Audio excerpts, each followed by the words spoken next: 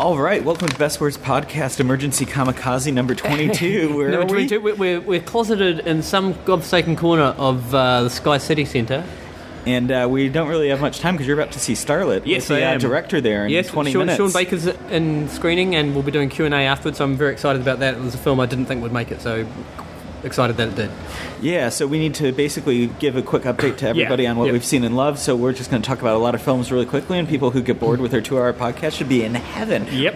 Tell me about some of your favorites. Okay, so definitely one of my top is still Computer Chess, which is just phenomenal. It appeals to me on so many different levels. The geek, the weird, the kind of surreal, but also like the crazy old, video equipment, 4x3 black and white, grainy. Yeah, just I loved everything about it. I got to see it and I loved it too. I loved how weird it was and yet how entertaining it was. Yeah. Like, it's an incredibly strange movie. I can't think of another movie like it.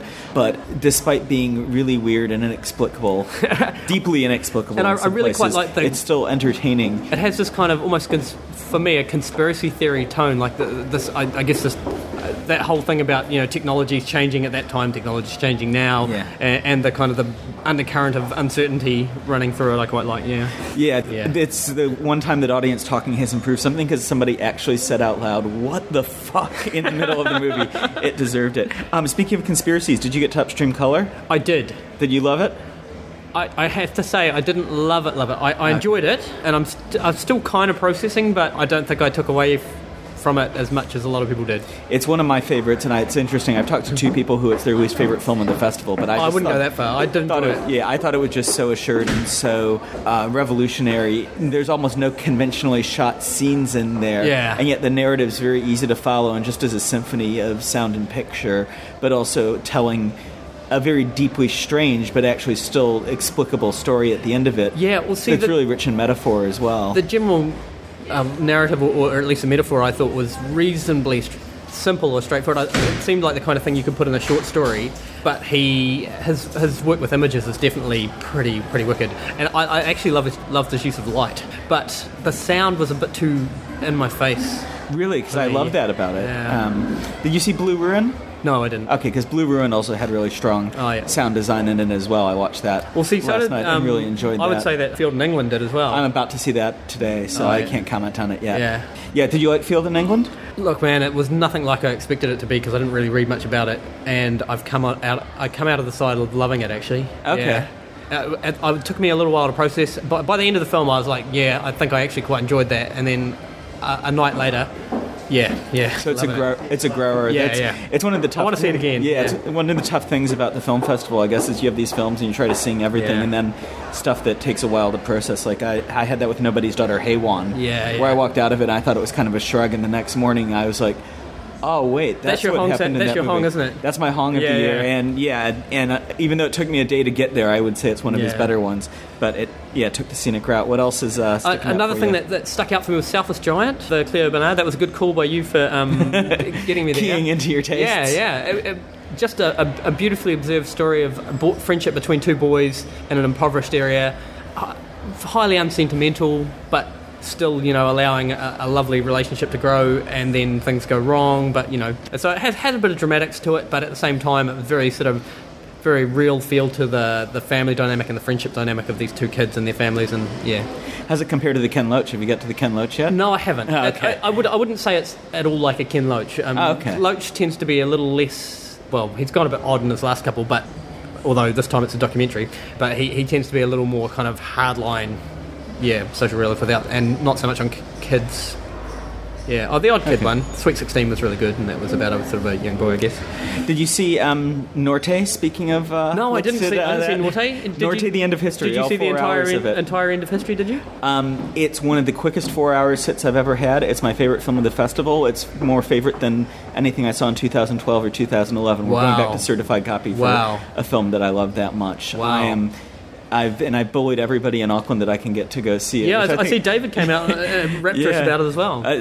He took ages of bullying, but David Larson did come around and say it was worth sitting there for 4 hours. I guess he'd been traumatized from Mysteries of Lisbon. But really, for something that checked a lot of boxes that I thought was going to be a tough sit on the outset, it's novelistic, it's deeply compelling.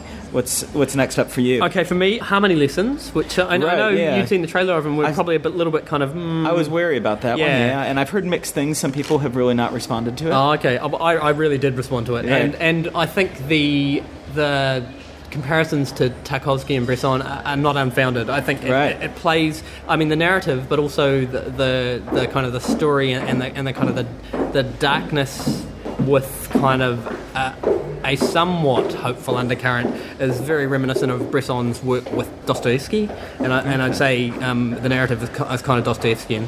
There's a lot of Dostoevskian references to Norte as well, so that might be looming over the. So that's another thing with kids actually that was really good. You know, a great young cast. That was a lot more spare than most of the other films I've seen. Right. Very kind of formally precise but beautifully shot, and beautiful use of light and colour. I guess for me it would compare to last year. I watched a little thing called Just the Wind, which was a yes, I remember you talking about that. A little slow film, and that was I really enjoyed that. It was very cool. Harmony Lessons. Did you see Stranger by the Lake? I did not. I heard there was an awful lot of penis. There is all the penis. It's pretty much all the penis. I think a third of the shots probably have it directly in it, and a lot of the ones that don't, it's because it's hidden in another person's body somewhere. And it's which is not anything that I've ever sought out specifically, but it's it just sits between genres. It's just the story observed in 10 or 11 days at this gay cruising spot. Yep. Beautifully shot, and you don't really know what genre it is at first, and even as it goes on, you don't. There becomes this thriller element to it goes, but there's also this absurdist comedy. Oh. And then it's only at the very sort of end that sort of the deep emotional heart of it comes out. Really extraordinary, different film, and that I'm sure will never come back, and very worth checking out in any way possible. Yeah, if you're in another part of the country, one to look out for. Yeah. Another one for me that worked in a different way was Cheap Thrills. Now, I mean, it was reasonably light, but actually it had more thematic depth to it than I thought it might. Just looking at issues of poverty and the kind of the global financial crisis, it made me think of things like Magic Mike, some of the Kelly Reichardt films, which are not necessarily... This more directly addresses some of that stuff because you have a pair of couples, one who's rich and a couple of guys who are down on their luck. But it really kind of does sort of think about some of those things, including like thinking about ideas of traditional barriers to poverty, like higher education, not working. Right. Yeah. Did it live up to my Fear Factor meets Saw description, or was it a bit tamer than that? In some ways tamer, in some ways not. Like I didn't find it super shocking, but there were certainly a number of cringe moments where I kind of went and turned my head a little bit. But I really did enjoy it. Yeah, I really struggled, and I actually even met the director, and he tried to encourage me to go. And in the end, I already had a ticket for the Missing Picture, the Cambodian genocide one. And I'd also had some bad news that day. Yeah. And so I was like, I don't know if I'm up for something really dark. I'll go see the Cambodian genocide movie. I have tickets for it. But I have to say, it was probably the most fun film I've seen at the festival so far. It gave me the biggest laughs, and it was true, out loud laughs, raucous laughter at certain times. So I thought he did a great job with kind of a reasonably simple premise, nice direction, very good acting by Pat Healy, David Koechner, probably the best thing I've seen him in, or Koechner, however you pronounce his name, and Sarah Paxton, all pretty fantastic. Yeah. My most fun one on the other side of the spectrum of things you can take your kids to is Ernest and Celestine. Oh, yes. Which was... The French animation, wasn't it? Yeah. By the Town Called Panic dudes. They came on, and there was a third... The guy, I think, who originally developed it. Very different in style, called Town Called Panic. Watercolor style. Yeah. Story about a musician bear and a dental intern mouse who become best friends, and I just hurt from smiling by the end of it. It's so adorable and so fun and funny, and I might go back on Thursday, even though I probably shouldn't spend any more money at this point. But super fun, and a lovely break from some of the heavier so it could be a double feature with cheap films, for fun films? Yeah, I guess we all have our own definitions of fun. Now tell me, Suspiria, what did you think? Oh, Suspiria was fantastic. Yeah, because you had never seen it before. No, and what a way to see it, really. Yeah. On the big screen in the Civic, it looked fantastic. It's at first viewing it, because Goblin were there and they were such a presence. Yeah. The sound was such a presence. Now tell me, in the actual film, is it that much of a presence? It's quite big in the film. I mean, for those who weren't there, basically, Goblin did not replace the soundtrack, but augmented the soundtrack. Yeah. And I think there was a person operating the mixing board, so sometimes they'd fade out the original score, but sometimes they keep the existing score, and Goblin would play on top of it. So it is already very present in the film. Yeah. But it's actually just kind of like on steroids or something like that. It's because they were pushed forward a bit, which was as you'd expect. And I think at first I thought, perhaps the sound is driving all the tension in the movie, which is not bad because it's a fantastic score, but I thought, the sound is going to drive the entire thing, so maybe what's to the visuals? But actually, once I'd got into it, I realised that his editing and his camera work, it's really unsettling. And the production design. Yeah. I mean, not to mention all the friggin' wallpapers and which are just freaky. But there was a sequence that stuck in my head where the camera sort of drifted up into looking through a filament of a light bulb right up high, watching the back of this girl as she's starting to freak out, and then very quickly kind of zooms down. You think it's going to zoom in on that girl who's freaking out because her friend's asleep, and it actually goes sort of sideways on an angle, hovers over her friend with this girl freaking out, like just in the corner of shot before it swings around on her, and then backs away and swings around behind her. It was just really weird and unsettling and very cool. I'm so glad you made it out because it's such an extraordinary film, even if I do wish death upon the person who MST3K'd the whole thing 3 seats away from me, which is just really uncalled for. Stories We Tell, which you had seen before, I managed to catch that. What did you think? I really enjoyed it. It was it was interesting. I was very with it for the first 2 acts, and then it reaches a point where it's kind of reached the natural emotional climax of the story, and you feel like she's trying to milk something out of it that isn't there, and you're like, well, feel like it's fading, and then you realize actually then it becomes something else about interrogating why it exists in the first place, and that's a really clever twist. I'd like to see it again, actually, because I did have a bit of impatience because I was slow to catch on to what she was doing with that, and it was only sort of at near the end and then afterwards talking about it that I kind of appreciated just how brilliant it was. One of the things I loved about that is the film truly worked on about 2 or 3 layers, and she did a really nice job of pulling apart how we use story, and particularly in a communal setting, how we use story and narrative and truth.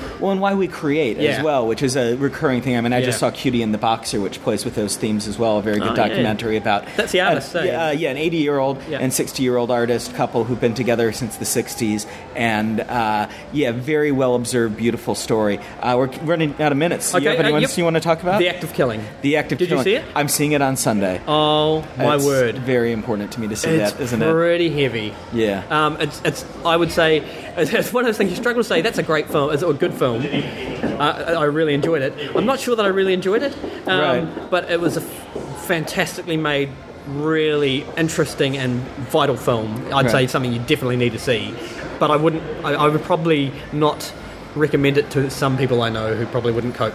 Just because it's so intense, have you seen The Great Beauty? Are you going to see The Great Beauty? No, I missed it, and I'm pretty sad about that. Yeah, I really enjoyed it. It's maybe not my favorite Sorrentino, but I think it's the most accessible one. It's beautiful and sad, and full of life. We're running out of time. Is there anything else you want to talk about before we wrap this up? I really enjoyed The Past. So how does it stack up to the other Farhadis for you? I think for me it was a development of his craft in some ways. He pulled back a bit from some of the melodramatics, I think.